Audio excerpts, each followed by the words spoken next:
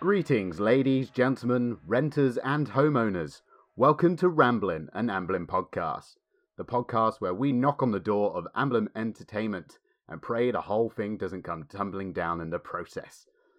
I am one half of your hosts, Andrew Godian. I'm the other half, Joshua Glenn. And this week we would love to welcome our guest onto the show, fellow movie podcaster, Griff from the Paul and Griff Show. Welcome to Ramblin', Griff. Thank you for having me. How you guys doing? Very well, thank you, my man. Not all too the better for shabby. having you here.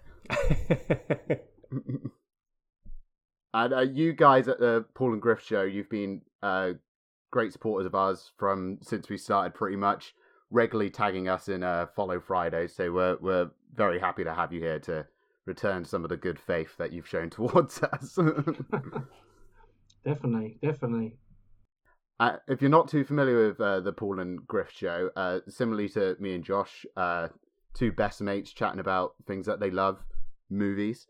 It's one of the podcasts that I discovered over my kind of lockdown experience of kind of consuming a lot of movie podcasts, and particularly once we knew that we wanted to start one, I kind of went for similar vibes, and your show is one that I caught wind of, and you guys do such a great job at establishing a sort of vibe, as if you've kind of like walked into a pub conversation between you two guys just chatting about your favorite movies. Was that very much the kind of intention of putting it together?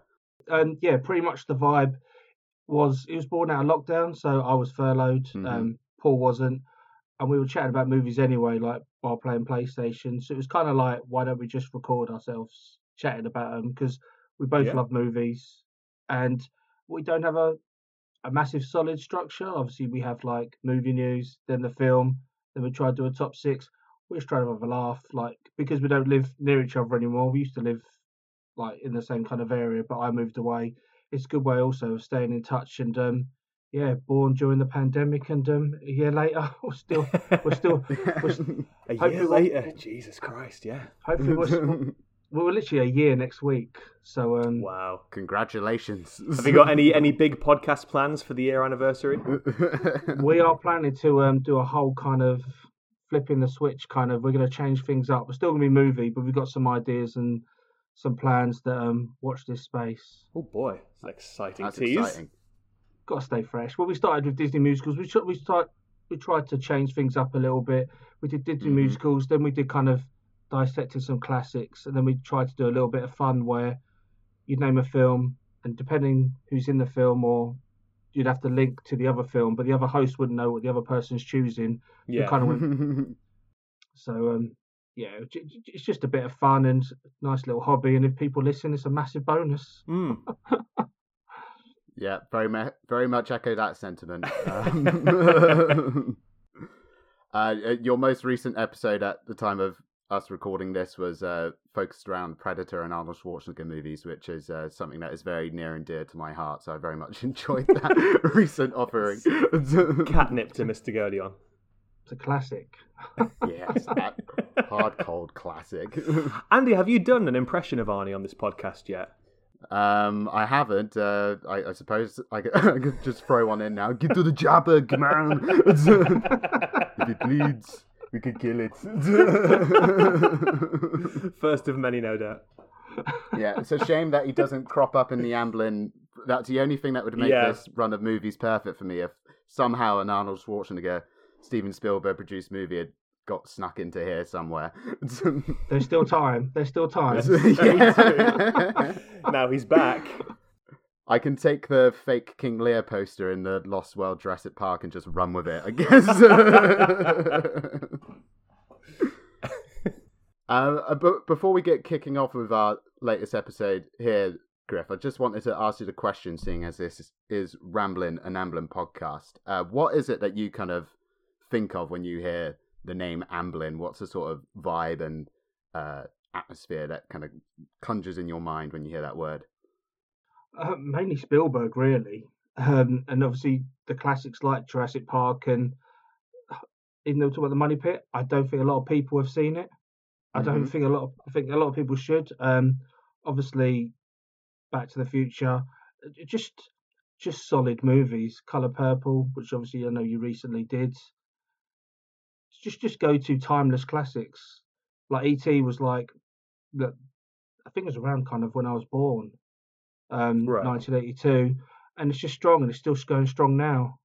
But I say I think the movies up to the 90s is probably like its most strongest. I don't think you probably don't feel Amblin as much like later on, and you probably don't realise they are Amblin movies. Yeah, but definitely like the early stuff is the go-to, and people should definitely check them out. Absolutely. Can I, speaking of E.T., since you brought it up, can I ask you a question relating to your personal response to E.T.? Do you cry at E.T.? Do I cry? Yeah. I've not seen it in a long time, but no, I have been known to cry. I have been known to cry at movies. I've cried. Yeah. Armageddon still pulls on the heartstrings. But E.T. is not one that. No, probably more face. I'm not alone. It's a running poll with our guests. I'm an easy cry. Andy is a tough cry, and I weep. I bawl buckets at E.T. Andy didn't shed a single tear. So you finally found someone. What bit? Like when he's going home finally. Several times. The bit that gets me is when they're running away from the FBI guys, and they're approaching the blockade on the road, and they all just take off, and the music kicks in, and oh boy, I'm gonna go now if I'm not careful. But yeah. Anyway, that was just my own curiosity. I apologise for derailing things. I'm very intrigued to find out what part you cried at the Money Pit.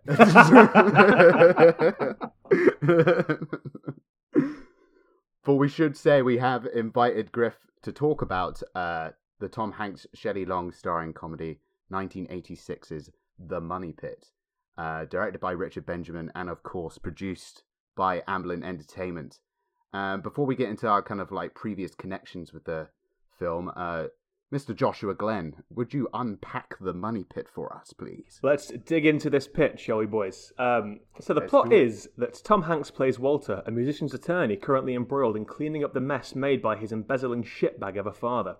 He's living with his classical musician girlfriend, Anna, played by Shelley Long, in a New York apartment they're subletting from her ex-husband, Maestro Max Bysart, played by Alexander Godunov, one of the die-hard heavies. Not in this. When Max returns home from Europe earlier than initially thought, Walter and Anna are forced to find a new place to live, and fast.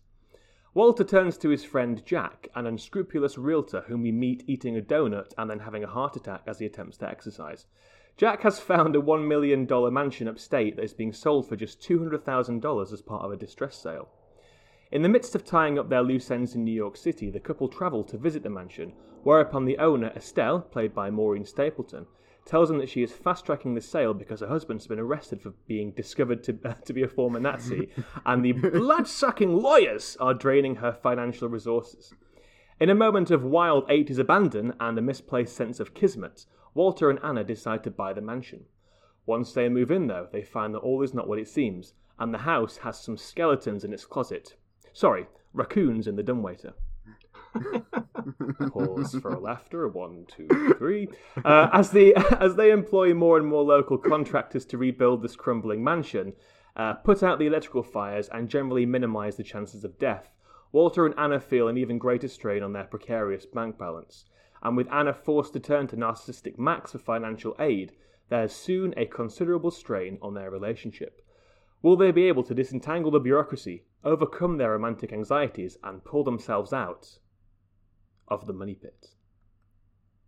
Love Very it. good. Love Very it. good. My favourite tagline that I saw for this was for everyone who's ever been deeply in love or deeply in debt.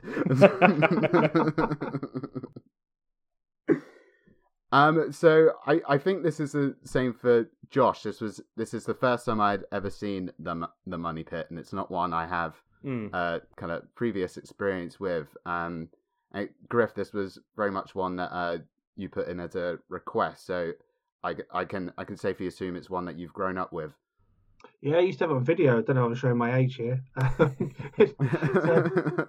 I had it on video, and it's just a real good, easy go between. You know, sometimes you just want a nice Sunday movie to kind of just stick on, and you just look up at the bits that you love, and it's always you watch. I obviously upgrade it to DVD.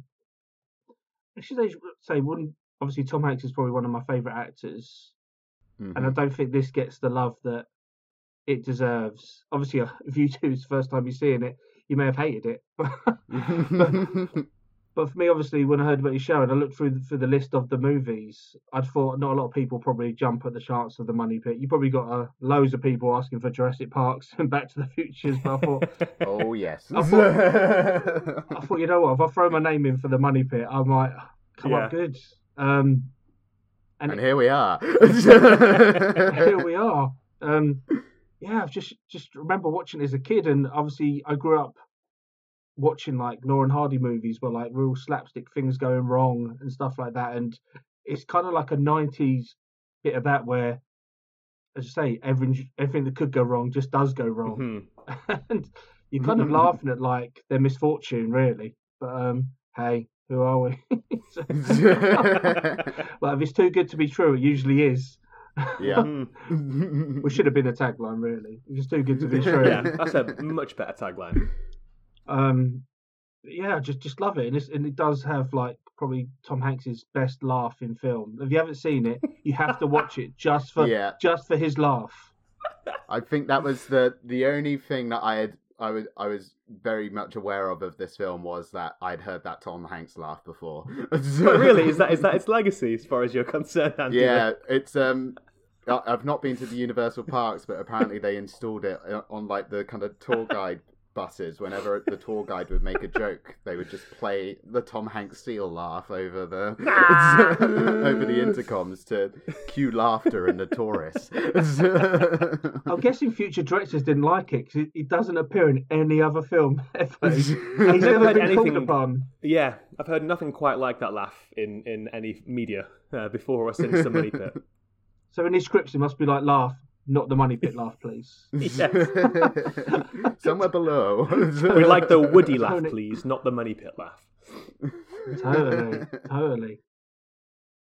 Was there anything? Were you aware of it at all, Josh? Was there any kind of slight cultural tendrils that had kind of come into your view at all? I think I knew the name as a sort of early Tom Hanks title, and I feel maybe this is myself implanting a memory, but I feel like I recognised the VHS cover from the old video shop down the road when I was a young lad. But yeah, maybe I've just implanted that having seen the poster. But no, very, very fragmentary, distant associations I have. Yeah. Can you think what it's just made me think off the top of my head now. Can you guys think what the first like Tom Hanks starring film that you saw would have been? So I'm going to discount Toy Story because I feel like a lot. The first time you saw Tom Hanks' lovable mug on a screen. That makes it much harder without Toy Story. Probably big. Probably big for me. Yeah. Did you know that I'm named after Josh from Big? The character Tom Hanks did played. not know that you are named after the character in Big. That's where my name comes from. Because I was going to be Daniel. This is sure listeners don't really care, but yeah, I was going to be called from the Karate Kid. Is it Karate Kid or Big? Yes. Yeah. My parents had seen Karate Kid, then a couple of years later they saw Big and thought, actually no, this will be our son's inspiration. I think it was probably Big for me as well that I saw Tom Hanks on screen first for. What about you? I think I saw Splash before I saw Big, so that must be an early one because I can always remember that kind of being in a similar crop of films that would just pop up on Channel 4 or BBC on a weekend daytime. So yeah, I have quite vague recollections of seeing that quite young. But back in '86, when he was signed on to The Money Pit, he was like, mainly known for his comedic roles. Yeah. And largely coming off the back of Splash and Bachelor Party in '84, which I can see really building into the kind of star image at this point in time as one of a comedic actor before later roles would see him transform into more of the kind of dramatic, all post-covered sort of actor that we know him as today. I don't remember much about Bachelor Party. I have seen it because I thought I've got to see it because it's one of his early things, but most of it. But yeah, I do remember Splash, and obviously, as you say, I suppose Turner and Hooch was kind of comedy, The Burbs, Dragnet, and now he's probably, if he's in it, the film's usually nominated for an Oscar. Yeah. It is bizarre. Humble beginnings. Yeah, because he's kind of one of our foremost dramatic actors today. It's hard to imagine. It's strange to imagine that he began life as from primarily a comedian, even like pre-film roles. Yeah, because he kind of cut his teeth in the sitcom stage on TV. I think Bosom Buddies was his big show in the early '80s, and he had guest starred in Happy Days and Family Ties. And I think it was off the back of his Happy Days appearance that Ron Howard was like, "This guy, I'm going to put him in a movie." But and also for me, it makes a lot of sense of the kind of image I have in my mind of Tom Hanks in '86 being this more comedic leading man, because The Money Pit is in fact a remake of a Cary Grant comedy from 1948. Mr. Blandings Builds His Dream House, directed by H.C. Potter. So I can very much see the idea in casting's mind to go like, who can we get for like our kind of equivalent Cary Grant figure? This Tom Hanks kid's doing well. He fits the bill in a number of ways. And if you are interested, Mr. Blandings is on BBC iPlayer to watch to compare with The Money Pit. Indefinitely at this moment, right? It's one of those RKO classics that's been dropped on there for a while. That's annoying. So I tried to find it on Amazon, and it's like wasn't there. I saw the trailer on YouTube. Should have asked before. I'll try to like seek it out, but it's on iPlayer, is it? Yeah. It's a pleasant little movie, isn't it? It's a sort of gentle little, very quaint late 40s comedy. Very different beast to this, obviously, but it's nice. It's a very pleasant experience. Because the trailer looks nothing like this. I was trying to be like, okay, this is where have they got this from? This, and obviously it was remade again to. Are we there yet? Or are we done yet? Are we there? The lineage of this story is mad. Yeah, because it started out as a writer writing a column on his own experience renovating a house, which was then written by the same guy, Eric Hodgins, into a novel, which was then adapted into a Cary Grant movie, which was then remade as a Tom Hanks movie, and then remade as a Swedish movie in 1993, and then eventually an Ice Cube movie. I only went as far as The Money Pit. I didn't watch the Swedish version or the Ice Cube. Are we there yet sequel? I think there's only so many home renovation narratives you can take in a week. It almost became, you know how A Star Is Born has been remade every 20 or so years? Mr. Blandings is almost that. Maybe we were due for a new one.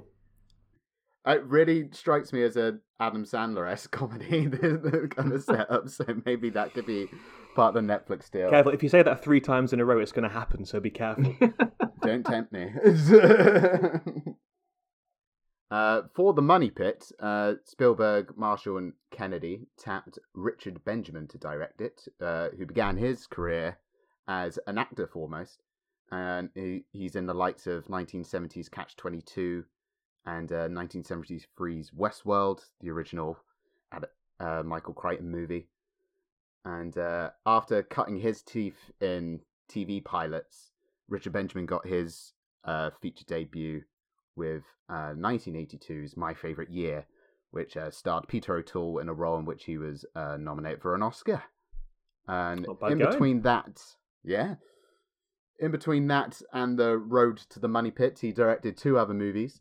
The Sean Penn and Nick Cage starring drama Racing with the Moon in 1984, and a Clint Eastwood Burt Reynolds buddy cop movie called City Heat, both of which were commercial disappointments, which I think particularly for the Eastwood Burt Reynolds movie, it was a bit a crushing commercial disappointment. And he was a last-minute replacement for Blake Edwards on that one as well, apparently. Yeah. So I wonder how that would have turned out. That's hard, having to be like, step into a Blake Edwards movie in the 9th hour. Give us that. Give us the Blake Edwards thing, please. Okay. And to pair Tom Hanks up to fill up the romantic duo on the screen, Shelley Long was cast, who is probably best known at the time for her role in the hit sitcom Cheers. She played Diane. Has anyone watched Cheers here? That's a sitcom that kind of passed me by. Cheers is a classic. Love it.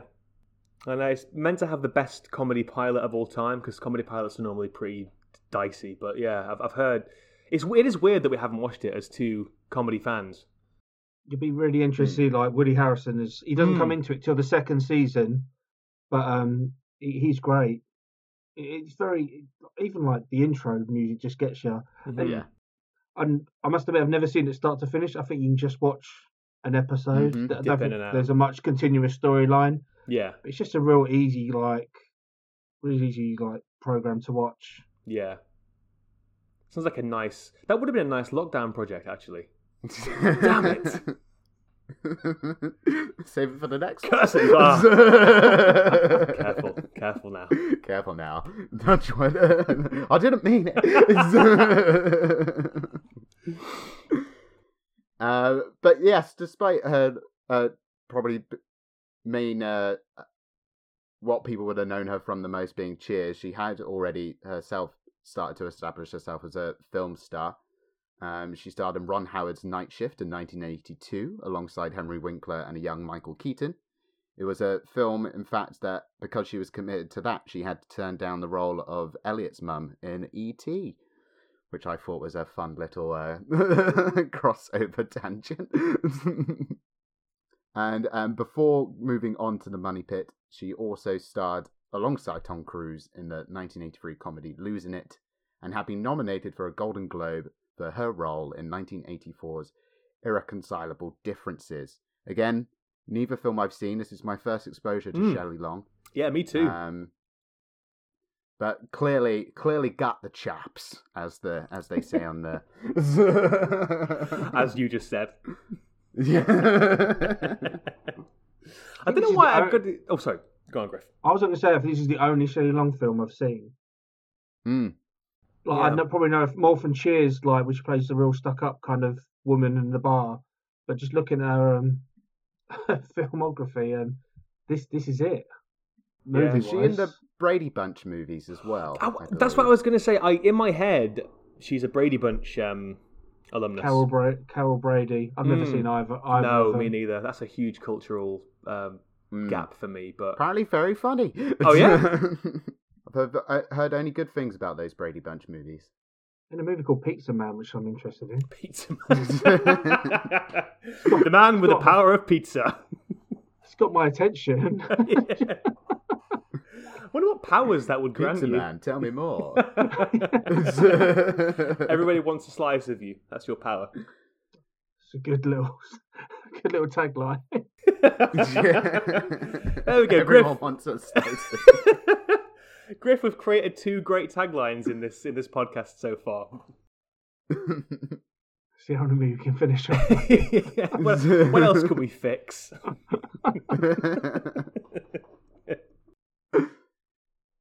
And behind the camera, you say Benjamin was working from a script written by David Gilner, who was best known at the time for having written 1974's Parallax View, 77's Fun with Dick and Jane, and for producing Ridley Scott's Alien in 1979.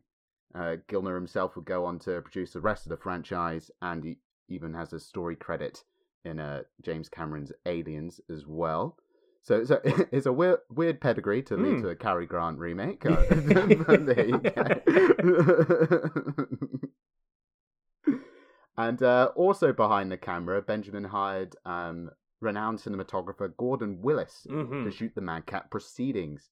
Gordon Willis, for those of you who may not be too familiar, is the cinematographer behind such like kind of cinematic hallmarks as Godfather trilogy. Shot all three of those. He also shot All the President's Men, and is known for his collaborations with Woody Allen as well. Yeah, perhaps most notably Annie Hall and Manhattan. So this is like the creme de la creme of the cinematographers. If you look at his filmography, it's scattered with Coppola and Allen and Pakula and even Kirshner, who did a few of his films as well. And then in the middle of it all, you've got The Money Pit in the mid-'80s. It's a very, very strange outlier. And he does bring a real sense of craft to it. A lot of the shots in this film, I thought, ooh, that is a very nicely expressive, nicely composed image there, which is not what I was expecting from a film that's a sort of pseudo screwball remake. So that dimension was very nice. No, he definitely still brings it. Like this may have been like you could think of this as just being like, oh, this is just a summer project where I can stay in New York for a few months. But no, he does not phone this one in. Does not phone it in. Does old Gordon Willis. The production of The Money Pit was delayed to begin with due to Shelley Long had not long given birth before the scheduled production start date, and the issue of finding a house proved to be a bit of a problem. So a number of these things, including the kind of arduousness of the practicalities of shooting this thing, pushed the film back from a Christmas '85 release to spring '86. The house that was eventually located was the Ridder Mansion, which is located on the north shore of Long Island. The house had belonged to the family for which the Knight Ridder News Syndicate had been named, and was in a similar sort of state of kind of unkeptness on the inside, despite looking like $1 million on the outside. So very much fit the bill for finding a house where the owners themselves were willing to have it partially demolished throughout filming. During the filming, apparently Mrs. Ridder did turn up to pay the set a visit and was a bit shocked to see what kind of state of disrepair that the house was in during shooting, but was repeatedly told by Richard Benjamin that it'll be all be fine by the end of it. It'll be fine. It'll be fine. Yeah, ignore this.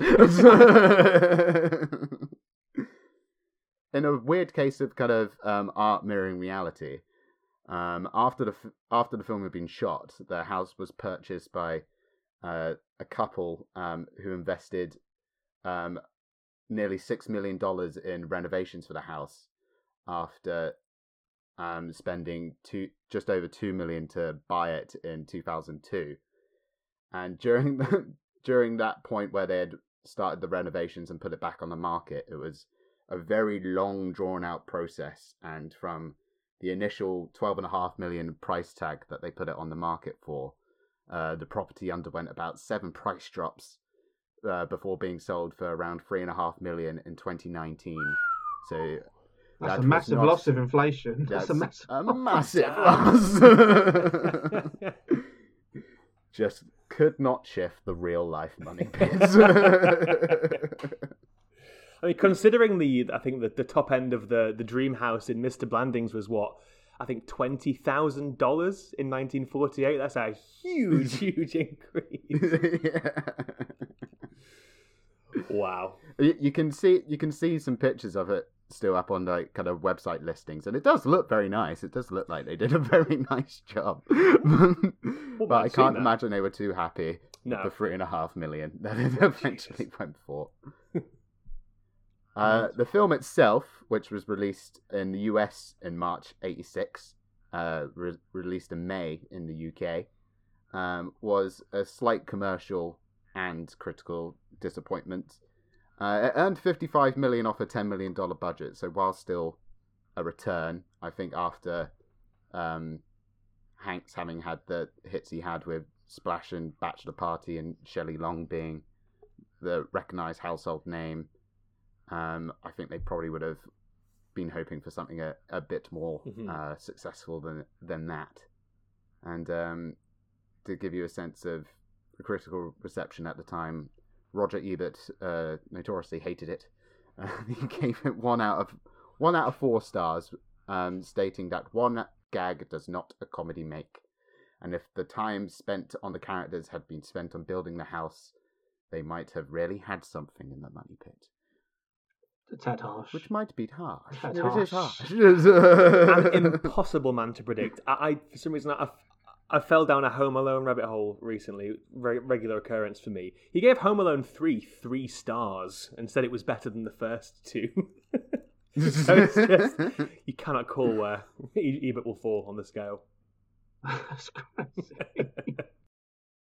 So I think that's quite a good point to start to get into some of our own reactions to this film, because I likewise think Roger Ebert was being a bit harsh there, because I don't know quite what I was expecting in a kind of like screwball comedy of going into a blockbuster release for a major studio in '86, but for the most part, I found this quite a pleasingly silly way to mine an hour and a half, compared to kind of like other Hanks comedies I'd seen in the '80s. So like the aforementioned Splash and Big. I probably wouldn't put it on a similar sort of level to how I consider those films to be, but it was still one that I very much enjoyed a lot more than I thought I was going to, particularly after kind of reading a bit more into, as you've said, Griff. It's got kind of this history of not being particularly well regarded. So I was pleasantly surprised by how much I kind of enjoyed its very weird, random, goofy approach to slapstick. I'm going to be the asshole, I think, on this episode. Here we go. No, man, I mean, it was. I quite enjoyed the Rube Goldberg setups, which I'm guessing we'll talk about probably in greater detail. I quite enjoy. I like traps in films, hence the Home Alone obsession, and it's rare that you see this many kind of trap-esque setups in a film. So I do enjoy how one thing can lead to another. Like, I quite like how Shelley Long searching for a place to plug a kettle in leads to Hanks falling in pain, which leads to him knocking the scaffolding down, which leads to a statue of a little boy weeing on his head at the end. It's quite fun, that kind of mousetrap-esque construction, but I found the whole thing a little flat, and the energy was not quite there for me. And yeah, I don't know. I much like the 1948 original's name, I found it a little bland, personally. Oh, I see what you did there. But I have to say, the one moment that got an unmitigated belly laugh from me was when Tom Hanks is trying to get the permit sorted out, and he calls up the permit guy, and he's walking around the room, and then suddenly you see him just start to sing, and it's a sublime piece of physical comedy from Tom Hanks, and he's just like quickly flailing his head around, and he goes, rah, rah, rah, as he's trying to figure out what's going on. That part absolutely killed me, and that's the gif that I think you tweeted out for the film, Andy. Yesterday or earlier on today, and that was a fabulous bit. But man, yeah, I mean, don't let me be a naysayer. Griff, how did it play for you watching it again this time for the umpteenth time? I just really enjoy it. I can see how it's not a masterpiece. There's films you love that you know aren't great, if that makes sense. Yeah. And it's just. I find the music really fun in it. Like, I'm living on a dream, like really cheesy. Like, it's just everything that goes wrong. He's just waiting for it to happen, and like he's bashing the door, and he's like, okay. And then he fixes the door. Oh, it's okay. And he closes the door, and the frame rather than the door then collapses. And it's just like, it's okay. I'll fix that. I've only got one pair of hands. And you just, I really enjoy Alexander Goodenough in it. He's so contrast to Die Hard. Yeah, it's unbelievable. But he really does steal. It's crazy to think someone can steal the scene from Hanks, but he's just real like charismatic kind of arsehole, really. He's got an energy, hasn't he? He's definitely got a comic energy that he's bringing to this. Yeah, and uses that kind of like masculine swagger to like quite good comedic effect to really sell the arrogance of the character. You got to have a good 80s douchebag in your 80s comedy, and he is a good 80s douchebag. He's a very, very good 80s douchebag. Yeah, it's just easy to watch. As I say, I can get how people probably hasn't aged great. Like, if you watch it now, there's probably been so much just like been done before. I say Home Alone with traps and the house being chaos. But I suppose because I've kind of grew up with it, it's just one of those, oh my God, the Money Pit's on. If I'm flicking channels, there are films that sometimes you're like, no matter where you are in the film, I'll leave this on. Yeah. This is all right. Like, the kitchen's about to go up in fire. Gotta wait for that. I get that, man. I completely get that. And what the one that is like that for me is, which this film reminds me a lot of, is Crocodile Dundee, which I believe was the same year as this. And that's a film. It's got a similar energy to this, and it's another film that I think anybody watching now might struggle to get purchase on. And again, that has aged very poorly in certain places, but by God, it's one that I love, regardless of of how much time might move on. And yeah, so I think the tone of this and the sort of general vibe reminded me of that quite a bit. So yeah. I do very much understand how your connection to these things can definitely keep them going for you over the years. It's like the cameos. I think of one of the guys, like Structural Workers, is like the cop in Three Men and a Baby. The same kind of people. I didn't realise, like, the guy who sells it, Jack, who sells in the house in the end. Yeah. I didn't realise until literally watching this and looking into the actors. Have you ever seen Big Daddy with Adam Sandler? Yeah. He's the guy in the office with the kid, obviously without the beard and all that. He just looks completely different, and it's just. And obviously, Maureen, the lady who sells the house, is in Cocoon. It's just an 80s roll call of like. Oh yeah, I loved her in this. Yeah, like probably the biggest laugh for me was the line where Shelley Long's consoling her over her husband having just gone away, and she just comes out with the line of you think you know someone, and one day Israeli intelligence just comes knocking on the door. Do you want to buy the bed?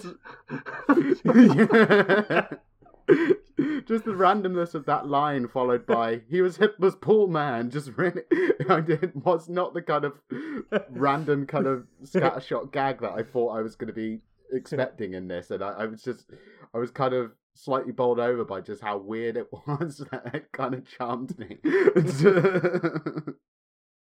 The only thing disturbed me watching this was, I was obviously watching a bit of close eyes when you're talking about it for a podcast. Yeah. There's a scene where Shelley Long and Tom Hanks are going up a ladder with some water. Yeah. And his eyes is just purely on her ass. Like, literally, like, it's fine, honey. It's fine, honey. You've never seen Tom Hanks look so creepy. Yeah. It's like, I'm not even in a rush to get up the ladder. Like, it's fine. Take your time. It's fine. It's weird because he's such a charming, charismatic, lovely guy, but he's so rarely think of him as a sexual being. So it's weird to see him in a role in which he is a adjacent sexual being. Like the scene when they're humping, when the house is being constructed, and the builders are by the window just watching them in bed, just doing their thing. Tom is like, Dad, stop it! Stop it, Dad! No. Get to work.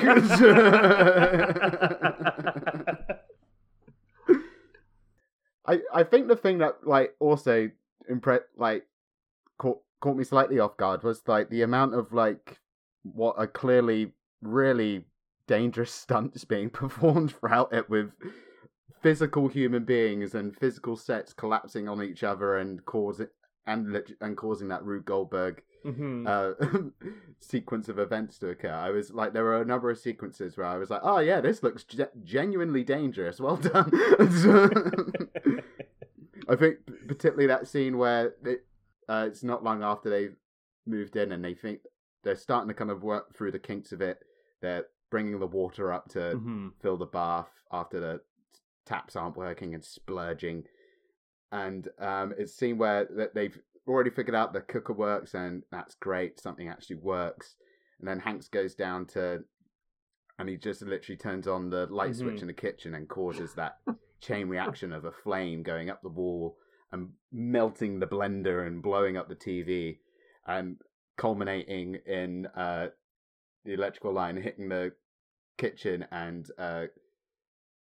projectiling a roast turkey across the length of the front of the house and landing in the bathroom. I was like, yep, I like that gag. Yeah. I like this sort of gag. I like what you're doing. And then it's just after that when Tom Hanks goes to Shelley Long, who's trying to fill the bath up, and they fill it up with water, and there's a beat, then it plummets through the ground, and that is when the laugh happens, right? The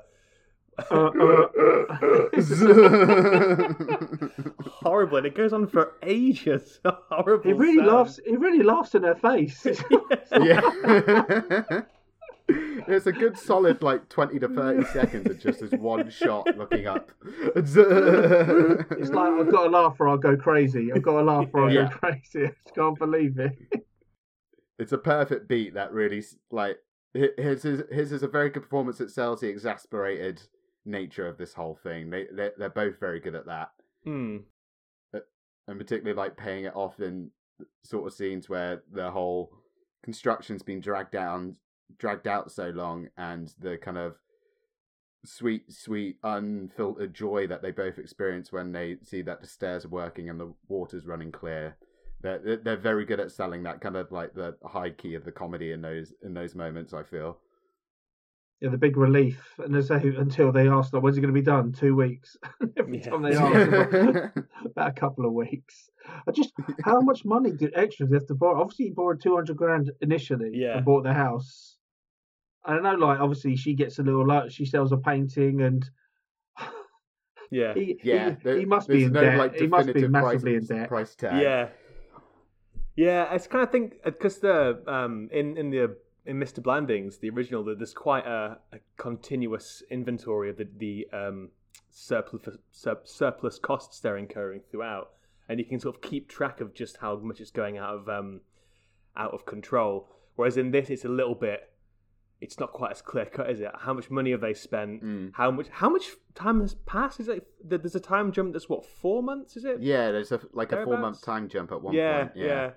And how much money have they got to spend? There's no furniture. It's all it's all done. Relief, we got to fill these rooms now. Yeah, exactly. Yeah. So now at one point she sells one of the paintings that she got in the divorce to Max for $100,000, and then does he give her more? It's unclear, I suppose, whether he gives her more. Where does Tom Hanks? Because Tom Hanks has not very much money to begin with. Where does he get his money from? Yeah, he's in debt with his dad. His dad's left him a hell of a lot of debt. But I think he's been good to. Obviously, I'm guessing he does keep the check for the band. Yeah, the guy says don't pay him back. They won't notice. They're used to people stealing from you. He gets $200,000 from Benny, which is a really weird scene in the middle of all this movie. Yeah. The whole thing with Benny. I won't like you. Yeah. Okay, here's $200,000. He's $200,000. I won't like you. With his maid/servant/mother. Weird little scene. Yeah. There's a lot of all the kind of set up character relationships around the central idea of just this dream house falling around you. All of them are really weird. Yeah. Even the whole setup, and it's almost treated as the kind of bookends of his dad running away from debt and remarrying, and then falling into his own money pit come the end. Yeah. It's they're just really weird details that just are designed to, I guess, just to slightly overcomplicate the layers of it, whilst aiming for that kind of ridiculous nature to balance with the screwball by having these kind of, because it is strange that he it represents a child rock star, and is his first port of call for debt. Yeah. I'll be your friend.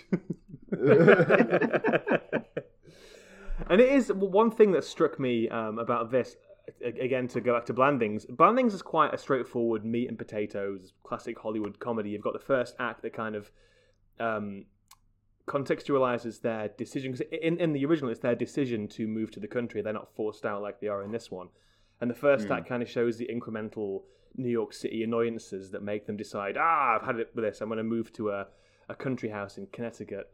And then the middle act of that is some mild hijinks, nowhere near on the scale of this, but, dalliances with local contractors and sort of verbal sparring and that kind of stuff. And then the final act, not dissimilar to this, is this infidelity plotline with the wife of Cary Grant and her former lover, who is also now Cary Grant's best friend. Whereas this is very much, within the first 10 minutes, I think, we have them being kicked out of the New York flat, don't we? And then they have to immediately run and find alternative lodgings. And the vast majority, I'd say a good, what's the runtime, like 90 minutes? A good 50 plus minutes of this is probably even more, is the sort of tomfoolery and the hijinks around the house being constructed. It's weird it's interesting how differently it's weighted, the original versus this one. And then on top of that, you've got the motivations for the characters. So in the original, it's an active choice that Cary Grant and his wife make, whereas in this one, it's a reactive choice, which is quite an interesting change. I wondered how that might have commented on the time. Like the original's very much playing into post-war prosperity and, the risk to reward ratio of following your dream, whereas this, in the context of, I guess, 80s greed and yuppieism, trying to stay afloat amidst all of that as a struggling young professional. I don't know, just an observation. I do need to watch it. There is that line from Hanks near the start where he is describing that he just wants to have that kind of idea of a perfect life with his girlfriend and settling down in a house with 2 kids, maybe 4. And that's it's the same sort of extension of that idea in the original Mr. Blandings as well, as just kind of going out to achieve what you deem to be the absolute American ideal. Yeah. And kind of not really spending too long to think about what the practicalities of that actually entail. Yeah, and then finding out the hard way what it takes to maintain and fill in that image. Yeah, and the strain that puts on personal relationships. Because another thing that was interesting that's carried over is the adultery storyline, and particularly with the former lover of the wife's character. Yeah, this is his real 80s douchebag move, Max, the hunky European conductor, because he kind of instigates what is basically emotional abuse and manipulation to convince Shelley Longzana that she slept with him when she got drunk one night, making her kind of reevaluate her relationship with Walter in a desperate plea to get her to come back to him. That was a beat that felt very weird for me in a kind of weird way that is Max's actions kind of shrugged off to the point where come the kind of resolutions at the end where they Hanks and Long's characters do get married. He's a guest at the wedding conducting Ode to Joy for them for their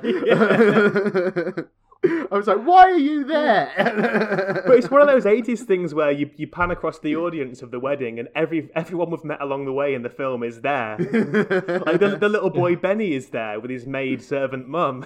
And that band, Meryl Streep or Debbie Reynolds or whatever they call themselves, they're also there. And much. Like, let's get everyone all in one place for the final shoot. Let's just throw in the wedding. Instead you're going to marry. Like, this will do. And then after the drinks can start. Or the drinks can start while we're filming. Perfect. You're in character. Definitely, yeah. But that was a fun rap party. Oh, especially in the house. Oh, but yeah, it's the whole, like, as you say, manipulative, like, pretending. I suppose it's good that he does come around. He does actually admit, even in his own arrogant way, that, like, oh, you didn't really like sleep with me, but like, what? You can be with me now, yeah? That's how this will work, right? Easy trade-off. It's just really someone just winds you up. Even like he comes back and he's completely like doesn't respect his whole like quiet, his orchestra. Yeah. Just, like, it also does, obviously, going back, like, doesn't explain, obviously, they come in, obviously, they're in bed and he's back, you're out and all that. How far between that and they move in? Like, where did they stay? Yes, that's a very good point. Because I wondered that, because how much time passes? That. Yeah. I think the implication is that they have just been living in the middle of this building site the whole time. Because she's like, when they go back, like, oh, can you close the deal tomorrow? Has to be tomorrow. Has to be tomorrow. So at least there's a day where they're not staying. They've got nowhere to stay. And I'm guessing got to make with a couch in Long Island. Yeah. And I guess for the timeline, they were only begun out for a year. Like, yeah. I think the breakup, he goes to Europe and she meets him and decide to stay in his place and decide to not look for a place. We'll just stay here. Very weird setup. It's a weird setup. Yeah. Because it's implied that she knew, because he comes back, I think, a fortnight earlier than he was supposed to be, but it's still, she knew that he was coming back soon, and she still made no plans to find or they made no plans to find alternative lodgings. It's a very strange and they said it's hard enough to find a place, like, with money. We don't have any. Yeah. So, because even, to go from that mindset to, let's spend $200,000 on this $1 million mansion. I mean, it's a massive reduction from the house value, but $200,000 is still a lot of people that have no money. Like, when you move with someone, it's just you and someone else. Like, this place is too big just for us to do. And then maybe we've got kids coming. Like, this is like a 6-bedroom. But like, I guess if you argue, you got opposite place. Yeah. My only justification for buying that big of a house is that Tom Hanks clearly has not established personal boundaries with his clientele as a music lawyer. There's just so many band members and actors that just keep turning up at their front door when they're living in that flat. So I can only assume that he's getting this bigger house to better accommodate these people that just won't leave him alone. Kind of going back to we mentioned him in the production notes at the top there. What do you think? Like, I know you said about you were quite impressed with how much he doesn't phone it in. Is there anything in this film that kind of, from a Gordon Willis cinematography perspective, is the kind of key image for you that really sticks out as something that feels a bit more elevated than you would expect for a comedy of this kind? Yeah, there were 3 that I made particular note of. There's the one when is it Anna or Anna? Sorry, the Shelley Long character. Anna. Anna. When Anna first goes to Max to ask for more money, and there's a shot of them in the auditorium, and the top half of the frame is the white stage that's kind of winding down, and the bottom half of the frame is the darkened seating area, and in the middle of, like, bang in the middle of the shot, you've got Max and Anna walking towards the camera, and it's the balance of that shot and the sort of the composition of it is just so pleasing to the eye, and it's much more, it's just almost more expressive than a film like this needs to be. You've got the other one when it's a shot, it's I think 2/3 of the way through, when Tom Hanks is in a cab covered in lights driving towards the house, and it's a dark shot, which obviously Gordon Willis is famous for his use of shadow and darkness. And in the bottom of the frame, you've got this muddy puddle that sits in front of the house. And at the top of the frame, coming towards the camera, bang in the middle, is this taxi cab that Tom Hanks has been driven in. This is covered in flashing lights, and the lights are reflected ultimately in the puddle. And again, it's the flimsy facade of of the American dream, and then you have the illumination of the muddy puddle that's the reality of it. And then the final one that I think is the kind of embodiment of the film as a whole is it's just after she comes back from Max, when she thinks she's slept with him and she's made dinner for him, and they've got one corner of the room that's made up for eating dinner together. And there's a shot where I think it's kind of the top right of the image is them sitting at the table talking, and the rest of the image is kind of negative space that's made up of the dilapidated house that's still very much under construction. And I think that's kind of the image of the film. Is the unbalanced shot and how massively out of their depth they are, and just how much the house is overwhelming their relationship. And the fact that there is enough to talk about in the shots of the film, let alone the sort of the movement or the more comedic aspects, I think is a huge testament to what Willis brings to it. There's so much expression just in the image alone before you even get to the performances or the score or the dialogue. So that's kind of what really did it for me. And there's plenty more examples of that. Like towards the end when they're walking around the house and having their argument, and the construction workers are following them around, and the framings of those shots, and even like the very, very final scene when they reconcile, which I didn't quite feel that emotionally, but in the shot itself, the way it's balanced and the way Willis captures those compositions, I appreciated that very much on a visual sense. Yeah. Did he do anything? I was going to highlight the as you say, the lights in the taxi. It couldn't just be a normal taxi, and that shot is quite good. And also the Hell's Angels, the workers with the mist. Yeah. A kind of Mad Max approach on the horizon. Pretty much. It's just a comedy, guys. We haven't got to do all this. Yeah. Like, no, this will be great. This will be great. Yeah. Again, that scene is a bit that I just found like just so funny for how weird it was, because there's just so many like oiled up buff men just walking around all of a sudden, coming in on this massive cloud of Hell's Angels. Yeah. I think another shot for me that I was like, I really like the way that this has been constructed is their first night sleeping in the house when they've set the mattress up on the floor. Yes. And they turn the lamp off and plunge it into darkness, and then you just hear them talking in the darkness, which is kind of like quite a classic like screwball technique for couples having their domestic disputes, and then the lightning keeps flashing as it builds up to the sound of rain getting louder and louder, and then you just see this curtain of rain come falling down over where they're sleeping, and just that kind of, again, it's the attention to the light and the dark and how that can be used to construct a level of comedic tension of both in what they're saying and what you're kind of expecting the house to do next. It's very good at creating those sort of framings where you are just kind of darting, looking around where what space is being offered to you in the house at the minute, and just speculating, okay, which bit is going to go haywire?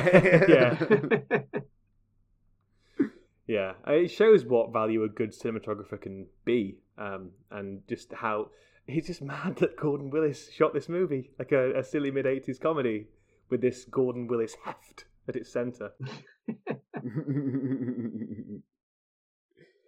I guess that's a Spielberg brand when it's the power of it at this juncture. He's coming off Colour Purple as well, the heavy year that was 85, which finally we're out of now with this. I suppose that makes sense. Another thing I wanted to ask as well was, I'm guessing, Andy, did you watch this on Amazon Prime? I did. And Griff, you've got the DVD. I've got the DVD, but I did rewatch it on Prime. What certificate is it on DVD?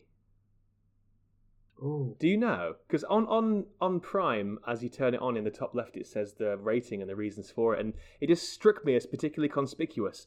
Rated 15 for sexual content, drug use, foul language, and nudity. And I saw that and thought, okay, this is a bit of an interesting direction for Amblin's first film following its flagship year. I wonder how bad it's going to be. And I don't recall, apart from a little bit of goofy humping with the builders watching, no sexual content, no drug use from what I can recall, no foul language apart from the occasional maybe shit and son of a bitch, and no nudity either. So is there an uncut version perhaps, or is it's showing 15 on Amazon. The DVD is showing 15, and the Blu-ray randomly is showing 12. It's just mad because I looked into the reclassification makes sense. Yeah, I looked into the history of this, and it was released in the UK with cuts as a PG. Then when it was released on home video, uncut, quote unquote, it was a 15, and I think it's since been reclassified as a 12 for all subsequent releases. but on Amazon it was 15. Yeah, and just the specifications for it being 15 do not seemingly relate to this film, because it's such a mild film in that regard. I wondered if I'd missed something, perhaps. Yeah, early DVDs look like 12. Maybe it's changed to 15 recently. Yeah, it's really weird. There's no swearing really in it. There's no. I watched it as a kid. Yeah. My parents. It's very my parents are like, you can't watch this. Yeah. I don't really know. You don't see any nudity. Not that. No. It's just a relatively gentle, pleasant. I wonder if it's one of those cases where they're just like, well, clearly only their thinking is adults are going to be the only people to relate to this comedy about home renovations, so that it might be them themselves as a certification board just going, we'll pigeonhole it. Yeah. Maybe the boilerplate 15 specs are sexual content, drug use, foul language, and nudity. Maybe they just stamp that on all 15s. This is about adult problems. I'll have to dig out the DVD because I bought it years ago before any of these changes, and it doesn't scream a 15 to me. No. I know, because it's crazy because some 18s years ago are now 15s now, because obviously an 18 back then is nothing now. Yeah. So for that to go up the age scales is just a bit weird. They're always Crocodile Dundee was a 15 as well, which is another return to Mr. Dundee. Which again, there's a little bit of drug use. There's that bit when the guy's doing lines of cocaine and Mick Dundee thinks that he's got a sore throat, so he puts it in the bowl and puts a towel over his head and he inhales the fumes. And then there are prostitutes as well, but that's probably got some race kind of stuff. That's probably got some stuff that probably isn't okay. Like there's a lot in that movie that is not okay these days. Yeah, it's got. I'm still waiting to see his new movie. He's got some new movie coming out that I think is already out in America. Yeah, like Paul Hogan. Oh, the one where he plays himself. Fabulous Mick Dundee, or the wonderful Mick Dundee, something like that. No, this is Paul Hogan. This is like Paul Hogan's like. This quickly, Josh. With this film out, Paul Hogan has like a film coming up where like he gets recognised as Crocodile Dundee, but. Yeah, a bit more. It's called the very excellent Mr. Dundee, apparently. Also starring John Cleese and Chevy Chase. And Olivia Newton-John. Getting his old pals back together. And Wayne Knight. Yeah, I Newman don't from think Seinfeld. he's married with Reginald Val Johnson. Anymore. This is mad. So that can be a bonus pod episode, perhaps. We get the Patreon I'm not going. doing a bonus Crocodile Dundee episode. No. This is as much as I'm letting you. You haven't told me off yet for talking about it so much. I'm surprised. Were you guys disappointed you didn't see the full finished house? Yes. That's a very good question, actually. Because you see these two lovely rooms that, like you said, Josh, it's quite a well-designed shot where they've split that, where they're kind of haven't quite reconciled yet, and they're both in the two separate spaces of the house. One's a bit more kind of pastel pink lit for her side, and one's a bit more blues and whites for his side. And you got like these kind of glimpses of a beautiful tiled parlor room and a big staircase, but you don't get to see what like the bathroom or the bedroom where we've been spending all our time throughout most of this movie. Do you think they just ran out of a soundstage? At least show us the bedroom. At least show us the bedroom. Like, it's been nice to see the finished. Like, but they've got to spend time to show us, I suppose you say, the bookends, the end bit where the dad is buying a house from the lady at the beginning of the movie. Very random bookend. Yeah. Everyone gets their comeuppance, I suppose, isn't it? 80s greed. Yeah, 'cause I'm just imagining how well you could have that reconciliation, at least kind of on an imagery level, be a bit more backed up than just picking up the key on the stairs, by them seeing the bedroom together and then having that beat of being like, oh, we did this together, we should see it through together.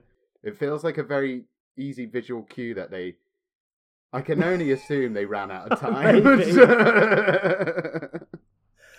But again, a lot of these 80s films of this ilk, the final, there's kind of an act rushed into 5 minutes at the end. You know, yeah. Again, Crocodile Dundee, the whole thing about the Baxter character and Crocodile Dundee. You get one more. This is my final one. With the whole sort of rush to the airport-esque ending of Crocodile Dundee is done in about 5 minutes. The whole romantic rivalry thing with you know. So there's a weird thing that they kind of rush through their emotional climaxes, these movies. It made me think of the first Amblin Entertainment movie quite a bit as well. John Belushi's Continental Divide, and the way it plays out its romantic relationship within the kind of template of the screwball, very much having the well of origin, as it were, being this kind of 30s, 40s approach to comedy. And I think I probably slightly prefer The Money Pit to Continental Divide, just because I think the level of kind of scale and madness that's thrown in the cocktail is slightly more endearing to me than it was bewildering in the case of Continental Divide. Baffling little movie. But yeah, I made the same note. I think it's kind of got that, particularly the scene when they're walking around the house arguing and the builders are following them. It's got the pitter-patter of a kind of, like you say, 40s screwball. But much like in that case, it's directed by someone that doesn't quite get the rhythms, I think. And it comes across as a little bit flatter than, you know, the Spencer Tracys and Katharine Hepburns do. Have you seen Continental Divide, Griff? I haven't. I'll have to check that out. I've seen most of the Amblin. First one out of this gate that does not seem to have much of a kind of renown in any way. I think would be fair to say. How did you guys think the characters of Walter and Anna were kind of, to kind of go back to the Roger Ebert quote as to why he didn't like the movie so much, as he thinks there's just not enough dedicated to the central relationship to make the whole thing work. What was the kind of impression of the relationship for you guys, both in the kind of chemistry they had and in the way that both of them approached it?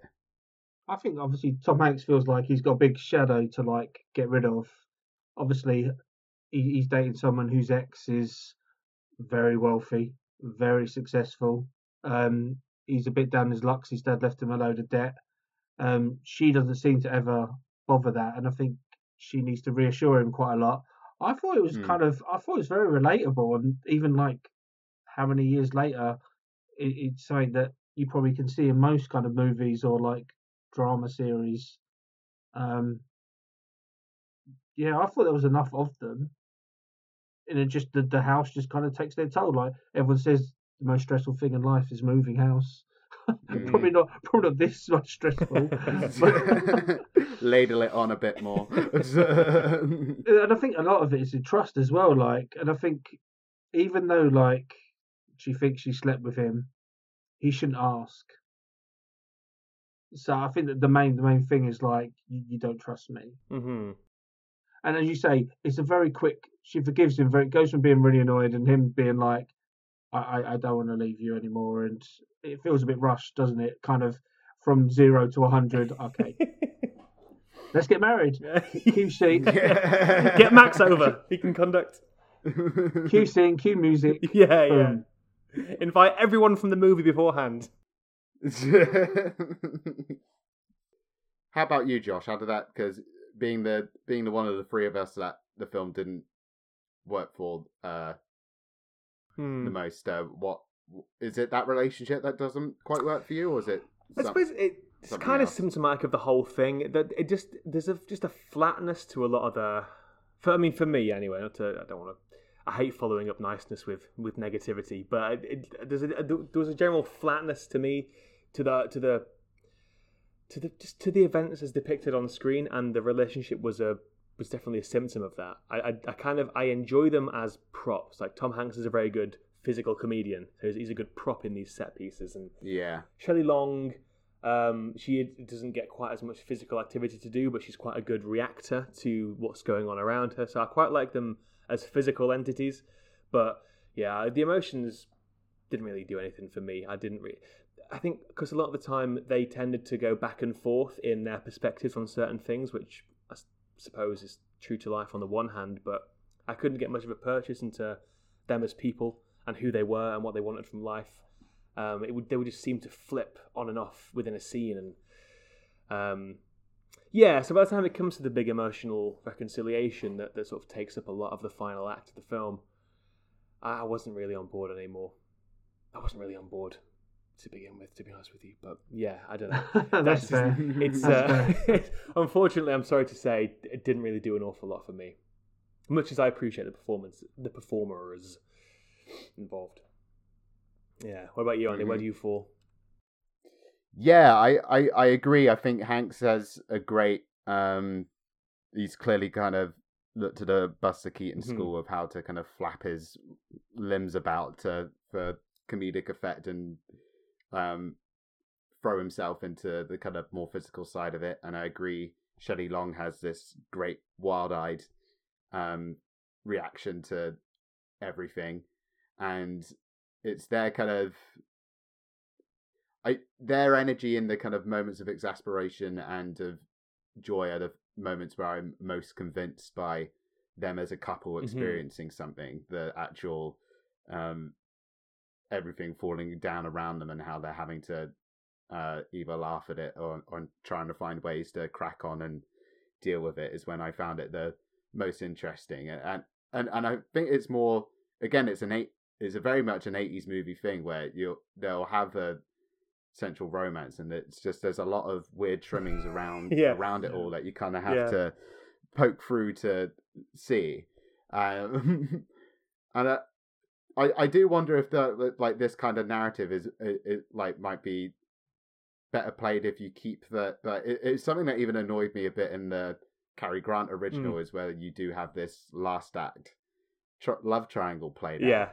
And for me, the kind of message of this sort of movie, I feel like you can find a heart in it and having it be about a couple persevering and the love that they have for each other being the thing that isn't really battered or bruised by the experience. And neither of the tellings of this story kind of go for it. They just kind of show how much it kind of tear down the base element of trust, which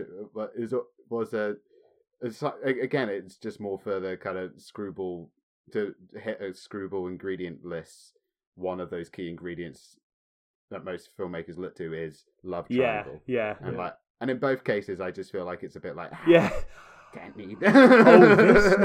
this now, because it very much is. You can almost feel the act breaks in the original Mr. Blandings. You have the bit when they begin to renovate the house. Then you have the moment once everything is finished and they're settled in, when he discovers the cufflinks that lead him to question whether or not his wife is having an affair with the lawyer character who's their mutual best friend who was her ex. And it's much more, obviously, given it was a Hays Code movie, so it's very much more implicit in that than it is over here, save for a bit of innuendo here and there. But it's still not very convincing, is it? It's just a weird little arbitrary third act bit of drama injected in. Yeah. They didn't know how to finish the movie, so just throw that little bit. That little bit in. We haven't built the upstairs. But then, the foundation was good. If that's okay, everything else can be fixed. That was a bit cheesy. I've forgotten who said that. I've got the quote down, but I didn't attribute it to anybody. Was it one of the Shirk brothers who says that? I think it's the main contractor that gives them the key, and he's like, "Do you want it? Do you want it?" Like, I'll just put it here.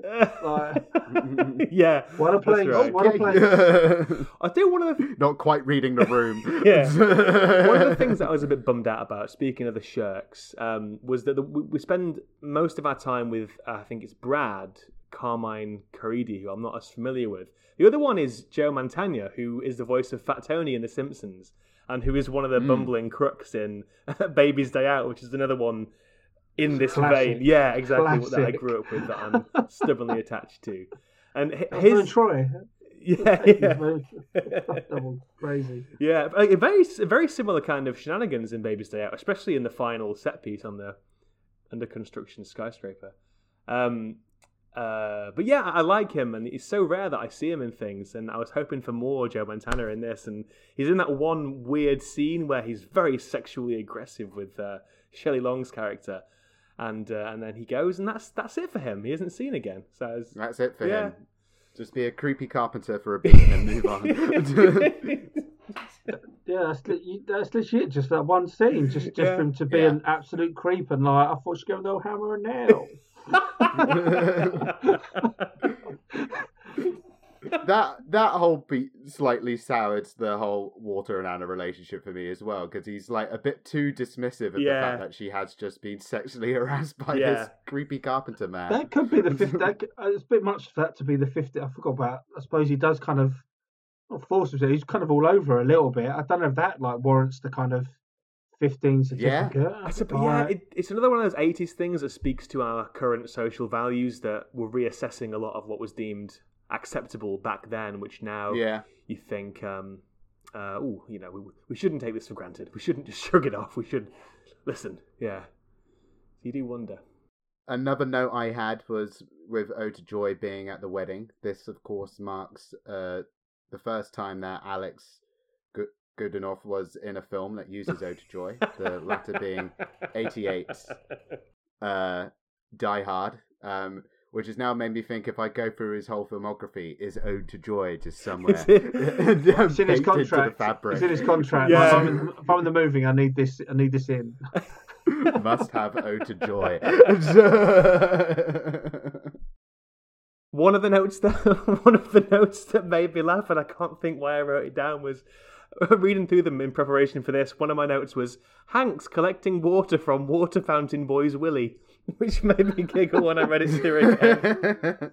I can't think why I wrote that down, but that's where I was. I like at. his whole banter with the peeing statue. He's got good banter with that statue. Well, if you like gags about little naked boy water fountain statues that are little naked boys peeing, then you're in for a treat with this one. Not since Goldmember have I seen such excellence. Little statue of prostate issues. Yeah.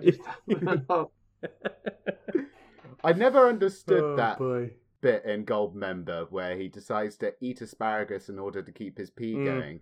But asparagus doesn't make you pee. But it makes it pee smell. Isn't it the smell that he's going for? Doesn't he maybe want to mask the... Why? Would that not draw attention?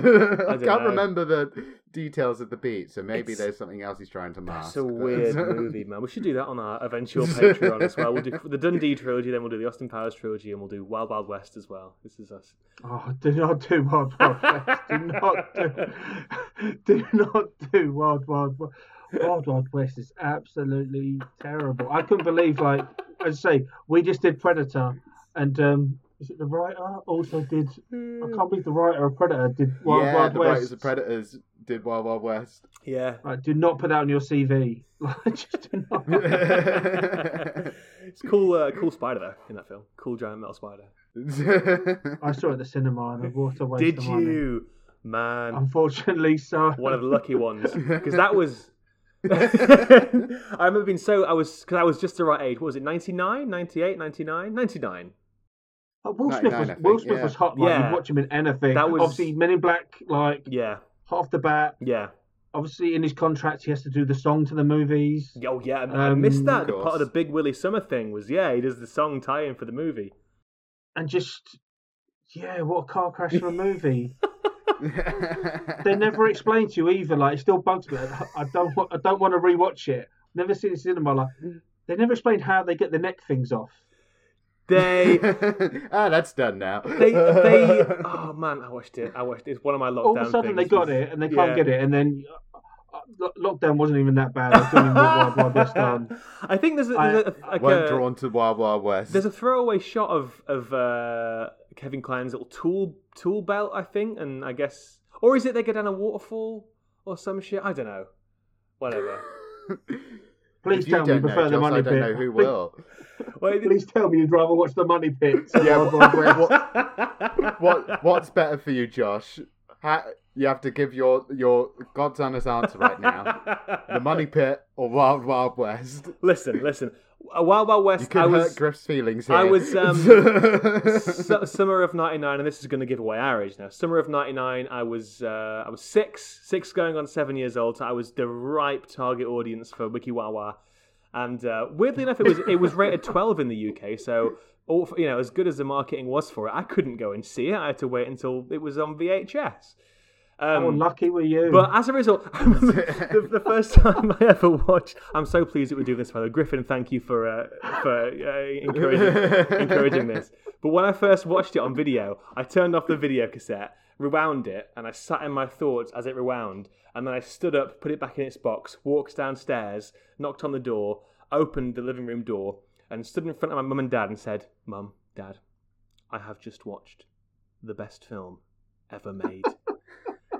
And so I think I have a similar relationship with that film as you have with The Money Pit, perhaps. So there's as much as I watch it and think, oh boy, what was going on with everyone when this movie was being developed? How did this end up as it is now? I still have remnants of that stubborn, stupid 7-year-old Josh mindset. So I think, to answer your question, if I was going to watch one of them again, it would probably be Wild Wild West. And I'm sorry, Griff. Please do come back on at some point. I don't want to burn this bridge so early in our relationship. I'll keep an eye out for the Wild Wild West special. I'll keep an eye out. I can't believe Andy's allowed this. Andy's going to tell me off when we finish this recording. No. I'm just. I'm hoping this kind of like this extended period will allow you to vent it out of your system, but I just know as soon as we get onto Men in Black, it's just going to come back. Oh, buddy. Yeah. Because we're not going to be able to talk about Men in Black without talking about Wild Wild West. No, sorry. It's impossible. Yeah. And that's about a year away, so we may have a Patreon by then, so I can really push to do a Wild West episode. Oh, anyway, I've sidetracked. Honest to God, I can't even think how we got on that now. How did we get on that? You can never ask about where Wild Wild West came from. Just know that it always ends up here. But yes, I think I've worked through my Money Pit notes. Was there anything else you wanted to talk about, Griff? Nah, that's pretty much it. It's a solid movie, like just to put on it's a perfect Sunday afternoon movie. I say it's not. Yeah. There's films you love that are amazing. There's films you love that aren't great, but you just put them in the background and kind of it's just pleasing. It's just kind of easy to watch, and definitely if you're a Tom Hanks fan, just check it out. Like this is like where he came from. Really, I know it's Splash before this, and it just this comedic actor went on to be the monster Oscar winner that he is now. And you'd miss out on his good seal laugh. And his reaction to falling through a hole being pulled by a and the staircase clap scene's great, like. Yeah, when the whole bit's stumbling. That is, for me, what makes it work, is that I think there are some really, genuinely impressive moments of practicality gone into this, and it made me giggle. And that's all that matters. All I was asking for. Oh, boy. Well, that about digs us out of the Money Pit. In our next episode, we will be venturing into Don Bluth's 1986 animated musical adventure, An American Tail. And if you don't happen to have the film on disc, not to worry, I'm going to tell you where you can watch it right now. It is available to all of you who have a Prime Video subscription. Otherwise, you can buy or rent from Apple TV, Amazon, Chili, Google Play, Sky Store, and YouTube. Or you can purchase the film from Microsoft Store. So somewhere out there, you can find An American Tail. I appreciate that. Yeah. I appreciate that. Thank you. I'm thinking now, there's definitely going to be a way for me to crowbar in a Wild Wild West mention in the American Tail episode for sure. Oh. not until Fievel goes west. Not until Fievel goes. Yeah. Fievel goes wild, wild west. I love Fievel Goes West, but I really think it could have been improved with a giant metal spider. Are you notorious producer? Oh, what's his name? John Peters? Yeah. If you've got any thoughts on An American Tail, or indeed Wild Wild West, please at us at Ramblin' Amblin, or email us at ramblinaboutamblin.co.uk. Likewise, give us a like, give us a review, subscribe to us on whatever provider you use for your podcasts. All those lovely things and more. All that's left to say is thank you very much for joining us, Griff. And I very much enjoyed digging up the money pit with you. And where can the good rambling listeners find you and the Paul and Griff podcast, should they be so inclined? They can find us on Twitter at Paul and Griff Show, or on Instagram, Paul and Griff Show. Long story why the names are different. Twitter just didn't want to do as many characters. Right. We're on Facebook. Anywhere you listen to podcasts, Paul and Griff Show. We're just like this. We just chat movies. Just two friends. Easy listen, hopefully. And yeah, thank you for having me, guys. It's been a real pleasure, Griff. Absolute really pleasure, nice. man. Look forward to seeing what the new exciting developments are with the show as well. Yeah. So I'll definitely keep my eyes peeled for what that is. Thank you very much. All will be revealed soon. And okay, I think the last thing is to say thank you, dear listener, for listening once again to Ramblin' and Amblin podcast. We look forward to inviting you back for the next episode on Don Bluth's An American Tail. Until then, take care, be excellent to each other, and don't go falling down any pits. See you next time. That was more Jimmy Carr, wasn't it, than Tom Hanks? That was a Jimmy Carr laugh.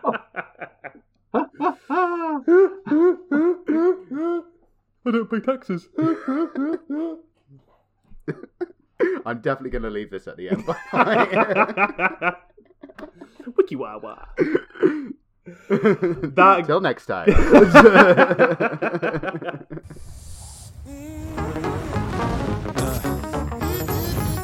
Wiki wah wah.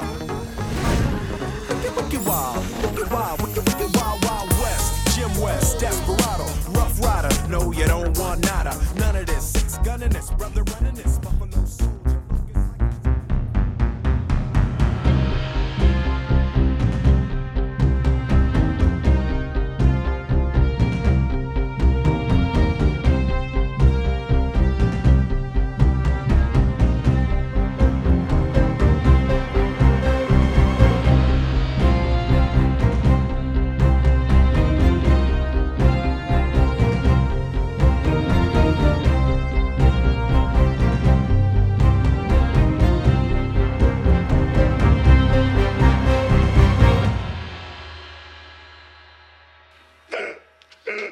Ha ha ha!